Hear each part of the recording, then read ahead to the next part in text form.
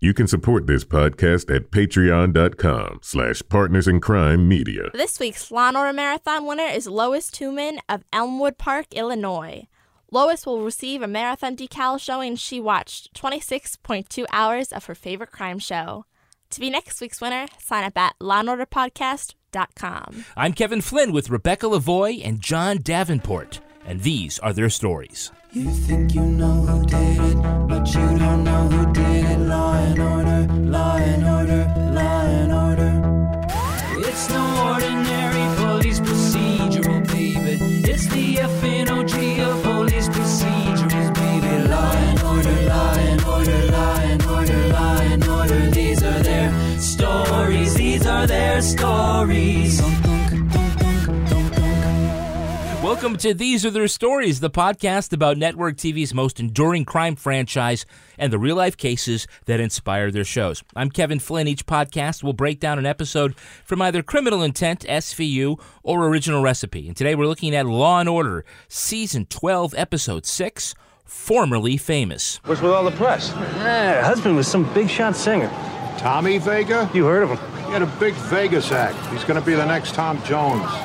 Who's Tom Jones? Joining me to do just that is true crime author and the host of Crime Writers On and Slate's Mom and Dad Are Fighting podcasts, Rebecca Lavoie. Hello, Rebecca. Hey, Kevin, I consider this podcast, this is my second chance. This is your second chance. Yeah, well, you are formerly famous in the podcasting world.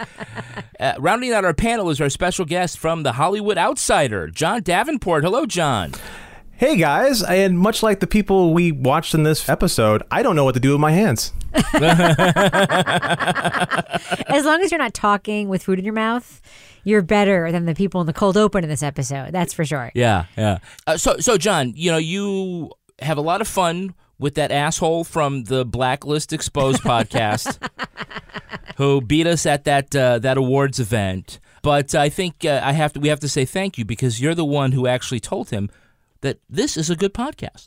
I told them there was no chance of them beating you guys. There was no way. Hey, and surprise. I like how comforted you are by that, but you know, Kevin, that we did in fact lose I that know, Blacklist podcast, right? But if we didn't tell anybody, they wouldn't It's know. almost like you think that if you just tell people that one person thought we shouldn't lose, that's the same as actually winning. Now, John, between TV appreciation podcasts and movie appreciation podcasts, what is really the secret of success? Is it a reverence for the show and the material, or is it an irreverence? I'm going to have to go with irreverence. It's one thing to appreciate what you're watching and try to show it to the world, but it's another thing when you take it way too seriously. If you just bring it down to a level that everybody gets to appreciate it, that works the best. Now, of all the franchises, which two cops are your favorite detective team? Favorite Law and Order detective team? I'm going to have to go with Gorin and Eames. And the reason why is because I find that if you take the story of Criminal Intent and turn it into a fever dream of some mental patient in a hospital someplace, the whole show changes into something completely different. And especially with the captains constantly changing, and then you had Deakins with the eye patch, that's really just so perfect. Weird. That's like the best analysis of a favorite detective team we've ever gotten on this show. Can I just call it? A psycho fever dream? Yeah. That was incredible. He's 100% right. It finally makes sense. It totally makes sense. We know what Dick Wolf was doing that year when he came up with that idea. Yeah. I don't think of the other two major franchises, Mothership and SVU, that you could sort of just take a 2-hour block of what that show is, and it would make a good movie. Because I think with Criminal Intent, you could, because the characters are really rich enough that you could have a mystery, because it's really about mystery as opposed to just, let's find out who the rapist is. Wait, you think it would make a good movie? In the right hands. Am I wrong, John? Am I wrong? I completely agree. It would make a good movie. They even went as far as trying to give Gorin a Moriarty of his own. So it's... That's right. Yes. Yeah. What's her name? Fred Savage's sister from... Olivia Dabo. Dabo.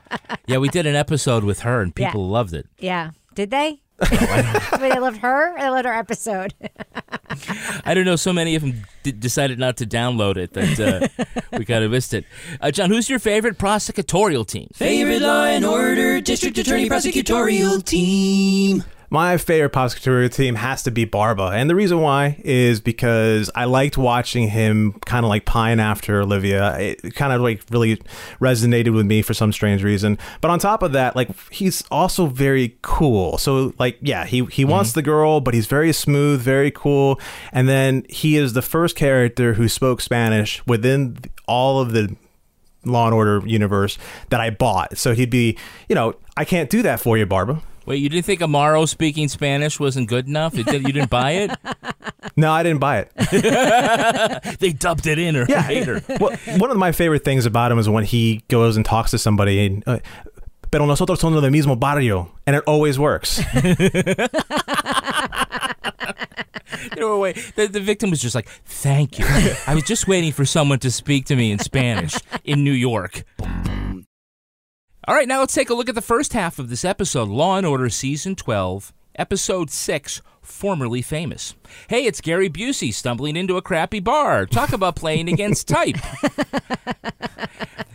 He's actually playing has-been Vegas singer Tommy Vega, who says his wife's been shot just a couple of blocks away. Anybody see the shooting? Yeah, neighborhood's pretty dead at night. So he leaves his wife on a dark city street, comes back to find her missing part of her skull. Yeah, along with her purse and wedding ring. Could be a robbery gone bad. Or a marriage. The mostly emotionless Vega tells the cops after dinner he left with his wife, Beth Ann, then turned around to cover a bet. When he returned, she'd been shot. Vega already has his entourage to comfort him. It includes his shifty manager and his two sons, who've already called a flashy lawyer. Defense attorney Brad Feldman seems to be one step ahead of Briscoe and Green.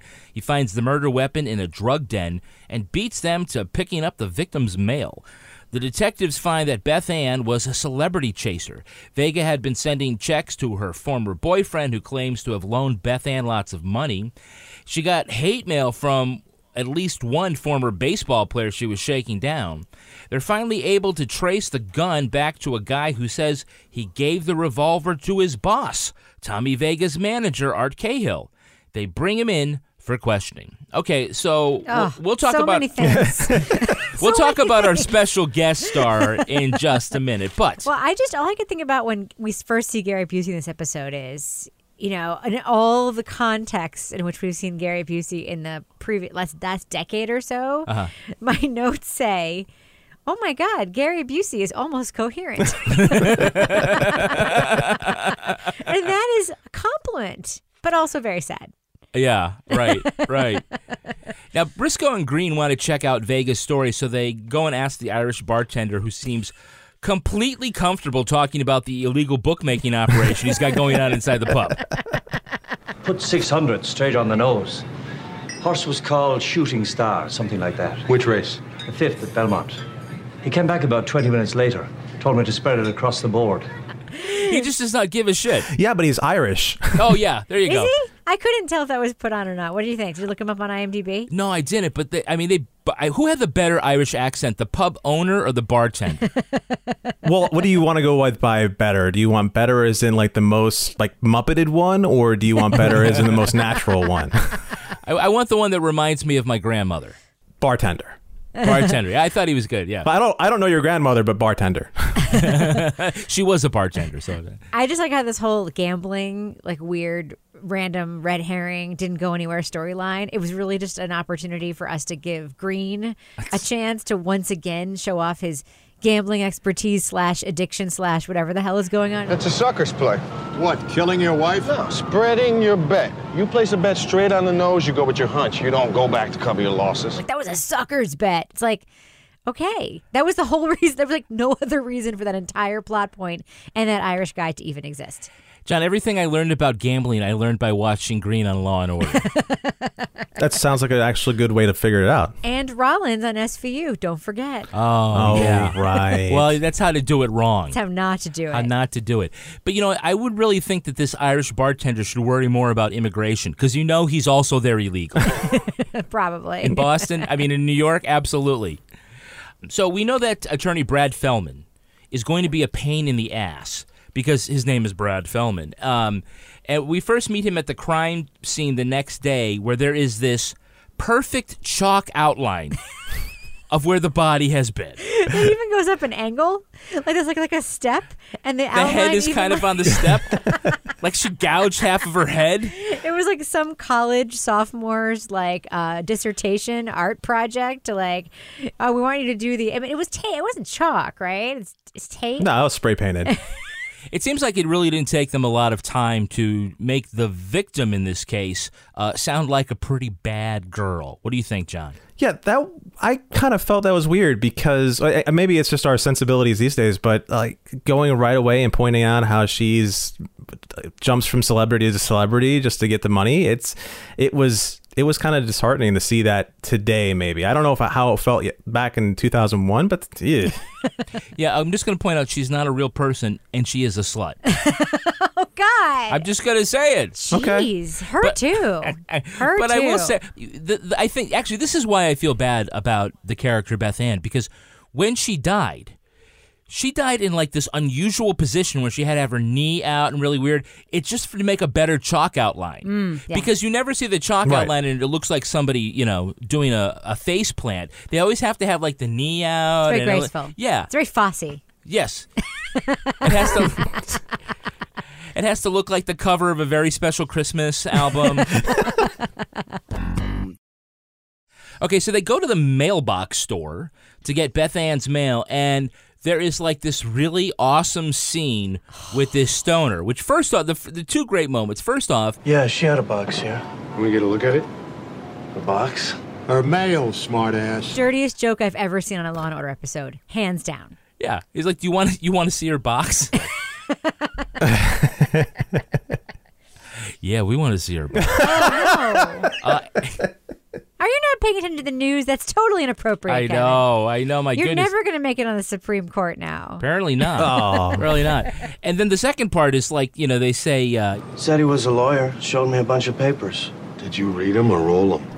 That wasn't as funny as I the thought it was bastard. pretty funny. I thought he delivered that very well, John. I thought that was pretty well delivered as well. However, I would like to point out this is like one of the first times in a Law and Order where you didn't see somebody do a walk and talk. He wasn't so. I guess he was so stoned. That's why they couldn't do a walk and talk with him. There were actually not a lot of walk and talks. I mean, there was a lot of sitting behind the desk. There was a lot of like looking through checks, blah, blah, blah, accounting books, blah, blah, blah. Yeah. Not really understanding why they kept throwing out numbers, blah, blah, blah. But yeah, the stoner guy wasn't too busy to talk to the cops like everyone else at work always is on these shows. Yeah. Even Van Buren had to like shuffle paper and move it around, and she couldn't stay in one spot the whole time. Remember they walked her to her car? Yes. They had a little... Yes. They were walking talk because I'm going to go and follow me to my Chevy Impala. Follow me to my K car. It's all I can afford on this lieutenant salary. They're never going to promote me. Might as well cue Kermit the Frog. It's our very special guest star, Mr. Gary Busey.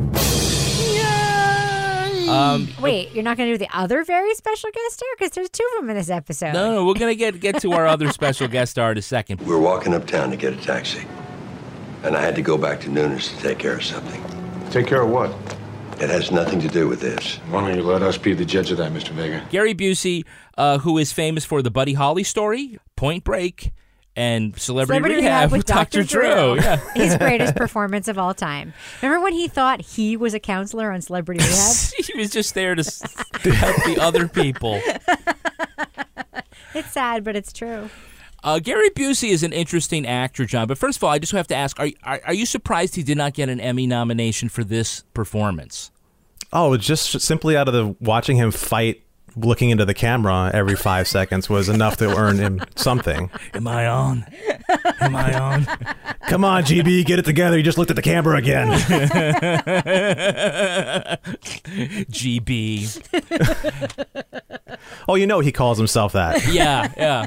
He's, a weird character in the sense that, he had this, very serious motorcycle accident in 1988. Mm-hmm. And he had some severe, traumatic brain injury, right, from that. And there were lingering effects to that. And it just has, whereas I'm thinking back to Rose McGowan from a recent episode where she just sort of in popular culture was considered a little weird, but then we were really sympathetic because we sort of knew the backstory of her pain, right? And Gary Busey, although everybody knows that, like, he was on a motorcycle and wiped out without a helmet, we're kind of surprised that he seems off. Well, I just don't think he had ever had the same kind of... I'm just going to say it. What did you say he was famous for before that motorcycle The Buddy accident? Holly story. Right. I think did he win a Golden Globe, John? Maybe, It was a really great performance. Yeah, and he was in Point Break. I mean, it's not. He didn't have. I'm not saying like Rose McGowan's career, but Rose McGowan had like a tremendous amount of not promise. the trajectory of their careers, but I'm just saying that as individuals. Yes. I don't know what to tell you, Kevin. He's Gary Busey. What some people forget and some people really remember is that he also had it in 1995. He also had a cocaine overdose. So, like, was it the motorcycle accident? Was it the overdose? Or was it a little bit of everything that kind of mixed together that kind of turned him into the cartoon character he is now? It could be both. Who knows? I do like that there was a doctor recently, it was like 2014, there was a doctor that said, you know, that motorcycle accident maybe did more damage than anyone thought. You think? Good for you. Yeah. Well, we do have what I will call a Hey, It's That Guy. Hey, it's that guy. Oh, please. We do have repeat offender Bruce Altman, who is Brad Feldman. Yes. Title to the contents of that box, indeed the obligation to pay for the box itself, passed to my client on his wife's death. Or should I say to her estate, and my client being the sole beneficiary of that estate has clear title. He's on 1 million episodes of this show. He was actually on 9 episodes in the Law & Order universe. Which is the same as 1 million. Right. Including one of our very first from season 1, the episode that we did with John Cryer. John Cryer's dad was on it. Okay. But let's really get to the person that we think we know. Who is the actor who played manager Art Cahill? That was Joe Piscopo. Joe Piscopo. It's Joe Piscopo. I managed this rapper. We had a business dispute. He starts making threats. One night I was alone. He came in with a bunch of gangsters. The next day was the talk of the office. Jackson came to me, said he knew where I could get a gun. My mother did that to me once. Yeah. Okay, now and I want to get your take on this, John, because I think this is a guy who should have had a huge career, right? He was Eddie Murphy's number 2 for about 4 years on Saturday Night Live. He was in Johnny Dangerously. You just made the reference there. And he just seems like a guy who failed to launch. I was looking over his IMDb earlier today, and I don't know if failure to launch is fair to say. He's been in a lot of things over the years. He's never really stopped working. It's just that he's never been big. Oh, he's been big. Oh, yeah, okay. Now, what do you mean by that, Rebecca? Well, I really do think his weird lack of career trajectory is tied to the fact that when he was on Saturday Night Live, he was like a regular-sized person. And then suddenly he became like Dwayne "The Rock" Johnson. He became like this huge person. Yeah, he did. And he also wore that Weightlifting, super bodybuilding. weird toupee. I'm sorry, like he looks cartoonish in this episode. It's hard to cast somebody who doesn't come from a place. Like, if you look at someone like The Rock, right? We know where he came from. So when you have him in parts where he's huge, like, you know that there's a reason for that, right? Like, he used to be a wrestler and a football player, and he plays guys in that type. But, like, Joe Piscopo was just, like, this dude from Saturday Night Live who, like, turned into a gigantic person with a toupee for no reason. Yeah. To me, that is a big part of the problem. I think there's something going on about this toupee. Can you elaborate? It's like a whole other person in the scene with him. You know, they keep talking about like the has-been thing in this episode, and I'm like, the toupee looks like you got it from somebody else and put it on you. That's how it looks to me. It was rather meta having him in this episode and having him be more interesting than Gary Busey, go figure. Yeah. Yes, he's the guy who said, instead of going to comedy clubs and building my career, I'm just going to have a lot of protein shakes and do crunches, and I'm not skipping leg day. No, yeah, absolutely not. I really enjoyed how every single one of his lines could have ended with like some sort of wink and a nod to a dirty joke. Like, all right, boys, I got to go back to my house. The old lady's waiting up for me, if you know what I mean. Could have played that game, if you know what I mean. These guys are the next In Sync, if you know what I mean. Rebecca, we have a stinger that we play here for people before they were famous. Before they were famous. You were singing what you thought should be the one for this episode. Yes. After they were famous. It's true. No, not only is that the whole theme of the episode, we have the old man baseball player. Yeah. Okay, and then we have, Gary Busey and Joe Piscopo. It's like, and what's the name of the episode? Used to Formerly be famous. Yeah. Yeah. It's a wink. I feel like this is one of those times where the writers or people had to submit an episode title just to get it in the lineup. They made a joke, and that joke accidentally stuck, and they were like, oh, it's too late. Like, that's the name of the episode now because someone forgot to send in the real name of it. You think, John, like they wrote it and they said, we have to find the perfect Tommy Vega? Quick, get Busey on the phone? I'm pretty sure Busey just happened to stumble into it, and they're like, let's use it. He was in New York. He just walked in and he said, okay, before we shoot, though, we got to do this headshot. We got to hang it up on the wall for scene 1. But I'm convinced he just stumbled in and behind a trash can and just like, hey, yeah, and then, yeah, let's use it. Joe Piscopo. It was supposed to be Joe Piscopo in the starring role. Can we talk about how everybody's covered in sweat? Oh, my God. That scene where they went to go talk to that has-been baseball player on the field. In the ballpark, yeah. He's completely covered in sweat. So anyway, I signed her ball, and then she asked if I'd like to sign her rack. So you waived the fee? The wife died almost 9 years ago, so any action I get, I figure's icing on the cake. Orbach's shirt is soaking right wet. from the collarbone down is just wet all the way Jesse through. L. Martin, my favorite gorgeous man, is completely covered with sweat on his face. And I'm like, okay, so clearly it was like 110 degrees the day they had to shoot this scene. There wasn't some like backup location. Like, you couldn't be signing baseball cards in like a comic book store or like the Jacob Javits Center or something. It had to be there. It was so unbelievably distracting. Yeah, but that was the saddest way to show you how far that baseball star has fallen. He's like, he just set up a table in the middle of some little league field, and he's signing baseballs and charging kids $10 a pop. He's on the t-ball field. Yeah, he's not even like on the baseball field. He could go to an American Legion game. Now let's look at the second half of this episode. Art Cahill says he kept the gun because he'd gone from managing lounge acts to one gangster rapper. Oh. He says the weapon was in his desk where anyone could get it. So he can't back up his alibi and we can't disprove it. Keeps him in play as a suspect. Yeah, unless what Cahill's telling us about the gun is true.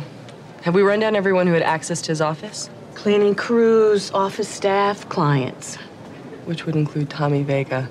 Focusing on the singer, Jack McCoy, and deep cover lesbian Serena Sutherland, learned that Art paid Beth Ann $250,000 above her prenup. Was it so Tommy could get custody of the couple's baby? Is Rick, the club owner, the actual father? Was Beth Ann pulling out of the deal? Why did Beth Ann call Tommy's son at work just before she was killed? Did the other brother go into who the fuck knows, right? Just bring on Gary Busey. We knew from the first second of the episode it's him. So in front of the grand jury, Tommy gets so worked up that he's able to put emotion into one whole line of dialogue. That's right. He admits killing his wife, who threatened to take the baby away. He says he's a has-been singer, but his daughter wouldn't care about that. At least not until she tries to buy a car. Okay, I think we can all agree that this is not a great episat of Law & Order. Yeah, why'd you pick it? That's what I'm wondering. Well, I thought Gary Busey would be interesting to talk about. Well, the second half is certainly not great. I was going to say, the second half is kind of long and boring, and it just, I mean, this is, I think, the problem. When we start off with a divorce lawyer being subpoenaed by a grand jury, right, and that's going to be the scene, we know we're in fucking trouble. We're never going to a murder trial in this episode. My favorite part about this part of the episode was the what if off between Serena and Jack.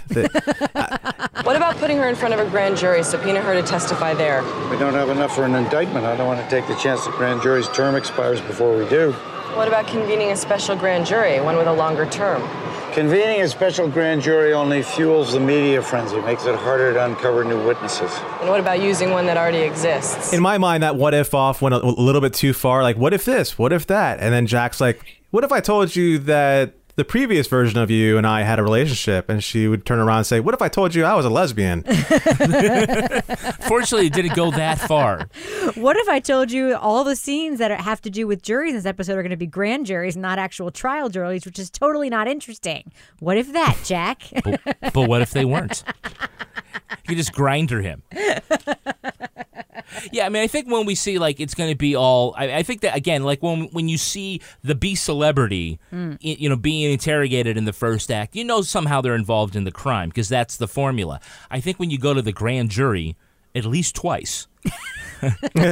you know that this is just going to end up being, this part's just going to be one of those legal cocktail party games about, well, what could happen? Yeah. Let's find some really obscure part of the law and explore it for 10 minutes as if anybody knows what that means. Well, there's a whole different, I mean, there's a difference between juries and court regular trials and grand jury, proceedings, right? Yeah. And we've learned this because we're experts in the law from watching Law and Order. But Right. mainly the thing is that, like, in the grand jury, like, anything goes.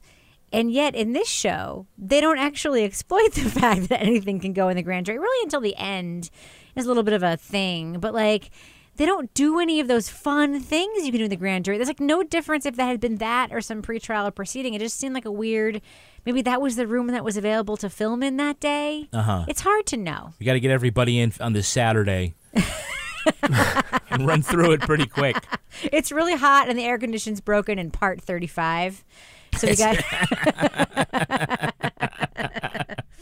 So again, the grand jury room is just like anything goes, and we kind of learn like kind of neat stuff. Like John, what'd you think about Joe Piscopo's appearance? So Joe Piscopo on the stand tries to plead the fifth after taking immunity. What? I think I'll take the fifth on that. The Fifth Amendment is not relevant here, Mr. Cahill. Not with immunity. You can't be charged with any crimes reasonably related to my questions, other than perjury. I was in my office that night with a woman, not my wife. His reasoning is pretty sound, though, because, like, okay, well, I got immunity from you guys, but when my wife finds out what I was doing that night, I'm dead. Okay, well, all right, makes sense. Yeah. I think somebody's got to slip a rerun of this episode over to Michael Cohen so he understands what he's in for. So, Rebecca, what do you think about Tommy Vega's two adult sons? Oh, you mean Donald Jr. and Eric? I mean, like, you legit could not be more Donald Jr. and Eric than these two kids. And I also have because you had the one in the suit, yes, and then the other one who's just like a doofus who couldn't tie his own shoes. Yeah. You think your father needs a lawyer? If you're asking questions like this, what do you think the press is going to do to him? We're just trying to find out what happened. And we want to help. We're just trying to do what's right by our dad. They were like this SNL caricatures of Don Jr. and Eric. But I have a very important question to ask both of you. And I don't know if either one of you can solve this mystery for me. Yeah. At the very beginning of the episode, we hear that Tommy Vega's name is not Tommy Vega. That's a stage name. So why are his kids Mr. Vega? Why is their last name Vega when that's a fake made-up name? Oh, look at the time. I got to go. Well, I think Meatloaf's kid's last name is Loaf. I think it happens. Sting's kid doesn't have a last name. Yes. Prince's kid's last name is that stupid symbol thing that he had for a few years there. Yeah, yeah. Elton John's sons are, I don't know, not Reginald Dwight. Even like Ringo Starr's kid's last name is not Starr. Yeah, it's Starkey, right? Yeah, that's his actual name. That's his actual name. God damn it, Tommy Vega. Law and Order has got to start paying attention. Yeah, it's these little details that really kill it. Well, it's like when the episodes are bad like this, it's the only thing you can pay attention to, right? I have to appreciate Gary Busey's character or Tommy Vega for being a good dad. Like, he is ride or die for his boys. Like, yeah. You mean my boys are going to go to the jail? Why are you going after them? Because you called them? Oh, well, then I did it. Really? Well, this is, again, one of those great times where McCoy does the let's get everybody in one room trick and see what happens. That always works. Well, it doesn't always work, but it works here. Have you ever seen it not work? Are you going to give me an example of when it didn't work on the show? No, it worked. I mean, if it's happening in the last 10 minutes, it's obviously working. Why are you going after my kids? You leave us no alternative, Mr. Vega. Without someone telling this grand jury what really happened that night, they won't have any choice but to indict both your sons. What if I testify? Anything you said could be used against you. If I don't, he arrests my kids. We're just setting you up, Pop. I do this, you leave my kids alone. I won't make any promises until I've heard what you have to say. Dad, don't. Relax, Jason. It's gonna be okay. Grand jury is just another audience. Grand jury's just another audience. And again, the grand jury proceeding is not formal. Jack McCoy could literally in the grand jury say to him when he's on the stand, didn't you just say the grand jury is just another audience? Tell these grand jurors what the you meant. hell, Gary Busey? Why would you say that in front of the prosecutor? Well, if you remember, at certain points, he is on heavy narcotics trying to get over his wife's death. Oh. Yes, and so is his character. Right. I thought that's what you meant. Right? Well, it all comes up to this great because we see Gary Busey's character in the beginning, and then, as Ben Affleck said in Shakespeare in Love, he disappears for the length of a Bible, and we don't see him again until the end. Did you just quote Ben Affleck from Shakespeare in Love? I did. I love that line. He disappears for the length of a Bible. And we're just waiting for him to come back. And then we have this really, I think, a pretty good scene at the end in the grand jury room where Tommy Vega gives his emotional explanation for his love of his daughter and why he, killed his wife. She could prove you weren't the biological father. Without that, you had no hope of keeping Sarah. I would have paid anything! What happened that night, Mr. Vega? I had fame. I had a career. I was somebody. And then I threw it all away as a has-been. And then this baby comes along. And she didn't care if I was a has-been. She didn't care if I lost it all. She was my second chance. And guys like me don't get second chances. John, what did you think of at least this bit of Gary Busey's performance? Did he bring it home or not? He brought it so home, I jumped over my couch to make sure he wasn't coming for me. Yeah, where he jumps off just a couple of steps off the stand. I'm cool. Hey, what did he say? She was my second chance. I was just thinking, like, no, it's okay. You're also going to be on Celebrity Rehab with Dr. Drew. Right. I mean, that's really your second chance, though, right? Yeah, you and Tawny Katane will all be hanging out. In China. The wrestler. China. May she rest in peace. Yeah. And the redheaded guy from the Partridge Family. Donnie Bonaducci? Danny Bonaducci. Was Danny Bonaducci on Celebrity Rehab? Of course he was. was. Did you not watch the show with me? I can't remember everybody. All right, let's take a look at the real-life story that inspired this episode. No. It's time for Ripped from the Headlines. Oh, can't wait. You think you know who did it. You think you know who did it. But you don't know who did it. You don't know who did it. Ripped from the Headlines. This episode is inspired by the story of Robert Blake and the murder of his wife, Bonnie Lee Bakley. The actor, known for In Cold Blood and Beretta, married Bakley in 2000. It was his second marriage, her 10th. Bonnie Lee Bakley had made a career as a scam artist who pursued celebrities. A failed model and actress, Bakley made money selling nude photos of herself through the mail. In 1990, she moved to Memphis to cozy up to rock pioneer Jerry Lee Lewis. She named her new daughter Jerry Lee and claimed the musician was the father. Bakley targeted several other celebrities, including Dean Martin, Frankie Valli, and Gary Busey himself. What? Really? She began dating Robert Blake the same time she was dating Marlon Brando's son, Christian. In 2001, Bakley was shot in a car parked near an Italian restaurant at which the couple had eaten.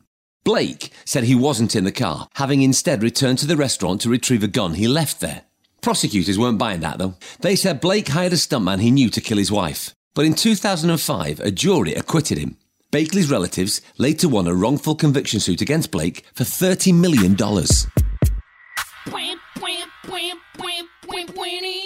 So, Gary Busey actually had a connection to the Ripped from the Headlines story here. But does he know that? Does he know? He's like, this sounds familiar. Joe Piscopo, do you remember this? That is, I mean, I remember the Robert Blake thing. Yeah. I don't remember all of those details about what a grifter she was. Mm-hmm. I'm not saying that makes him less guilty. I'm just saying that maybe I understand a little bit more what was going on. Yeah. Did you just Chris Rock this? No. Sure would shake the crap out of her. Well, it is a common tactic to smear the victim, right? In court when you're, the defense attorney. Although her past doesn't really figure into her death, she really did lead kind of a sketchy life. I could totally see how this would play out more as a Murder on the Orient Express kind of story. Ah, yeah. All the past lovers getting together and making this happen. I could see this work that way. They really did work hard in this episode to make sure we didn't like her. And I think that was probably more effective way back in 2001 than it is today, because now we are more apt to whatever the person did, they don't deserve to die. Right. But it's also problematic because we never see her in the episode. She's not a person. She's just a dead person. Yeah. And we did see her chalk outline. That's true. But that's the one thing that like Law and Order, sometimes it does it better than others where, you have more connection with the victim because either they have a kid and you meet the kid and you feel... We don't even meet the freaking baby in this episode. We just hear about the baby. The baby? There was a baby? Yeah. Sarah, the baby. Like it's like a passing reference. So all of the references to the victim they're just out. So they either did have victim scenes and then maybe they didn't want to pay that actress, so then she was cut out of the episode. But it's very hard to feel bad or hate somebody that you've never even met. Right. So Blake put out Christian Brando as an alternative suspect in his wife's death. Now, does anyone remember what Christian Brando had been in trouble for previously? You mean besides being Marlon Brando's son? Yeah, besides that. No. He was convicted of manslaughter for shooting his sister's boyfriend That's right. in Marlon Brando's home on Mulholland. That's right. And she liked some shitty celebrities. Yeah. She was picking the wrong people. Yeah. Well, Bakley said that she told Brando and Blake at the same time they were both the father to her daughter. And she recorded a call with Brando in which he confronted her about who the father was. And he was heard saying that she was lucky that someone didn't put a bullet in her head. So reasonable doubt? I buy it. Robert Blake, literally his excuse, the fact that he didn't shoot her was I was going back to the restaurant for my gun. That was always the detail that struck me. It's like, no, go back for your wallet. Don't go back for your gun. Yeah. For fuck's sakes, Robert Blake. I couldn't have been me. I left my gun at the restaurant. It fell out of my pocket like it does. Yeah, all the time. Look, note to Robert Blake, while you're on trial for murder, don't shit-talk the victim who was also your wife. Yeah, it's not good. Yeah. Now, after the acquittal, the DA was so upset that he called members of the jury incredibly stupid. Subtle. I like it. These jurors were incredibly stupid. I mean, it's a thing that I think we all think sometimes. Not like the juror in this episode that we see very briefly in one of those grand jury scenes with the longest, most meme-worthy eye roll I've ever seen on an episode of Law and Order. That's why I think there were cut scenes in this episode, because they tried to fill time literally with a juror going, and I know it's audio, so act it out, Kevin, for me. Ready? Explain what I'm doing right now. Oh, you're rolling your whole head. Oh. That happens in this episode. It does, but not in real life, which is what we're talking about. Focus, Rebecca. Focus. Sorry. We're Squirrel. ripped from the headlines. Yeah. Okay, so Robert Blake, it has been 17 years. How long until he can attempt a comeback? Let's see, like him and Louis C.K., like... Too soon? Still too soon? You know what? Mel Gibson's got his comeback on the way, so why not?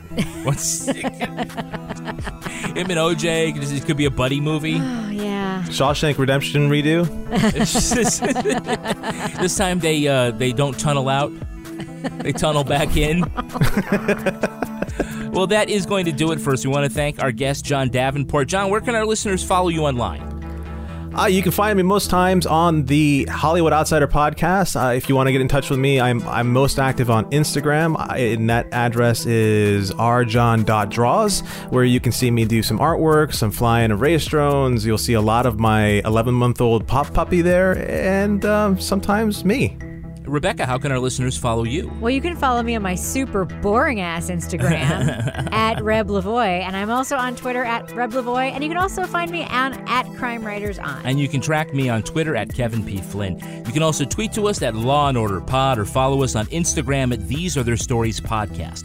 Our newsreader was Cy Frater. Our theme music was composed and performed by Uncanny Valleys. Line editing by Henry Lavoie. Content assistance from Travis Roy. Lily Flynn handles our promotions. To get ad-free episodes of These Are Their Stories a week early, sign up for Stitcher Premium. Get your first month free at stitcherpremium.com/crime. All clips in this podcast were used in compliance with the U.S. Copyrights Act Fair Use Exemption for criticism and commentary. Special thanks to the elite squad of the Law & Order Wiki community for preserving the evidence. If you want to know what episodes we're talking about in our upcoming shows, go to lawandorderpodcast.com. Sign up for our newsletter for a chance to be our next Law & Order Marathon winner. These Are the Stories was recorded in the Yoga Loft above the Bodega in Bay St. Louis, Mississippi studio, and is a production of Partners in Crime Media. Partners in Crime Media.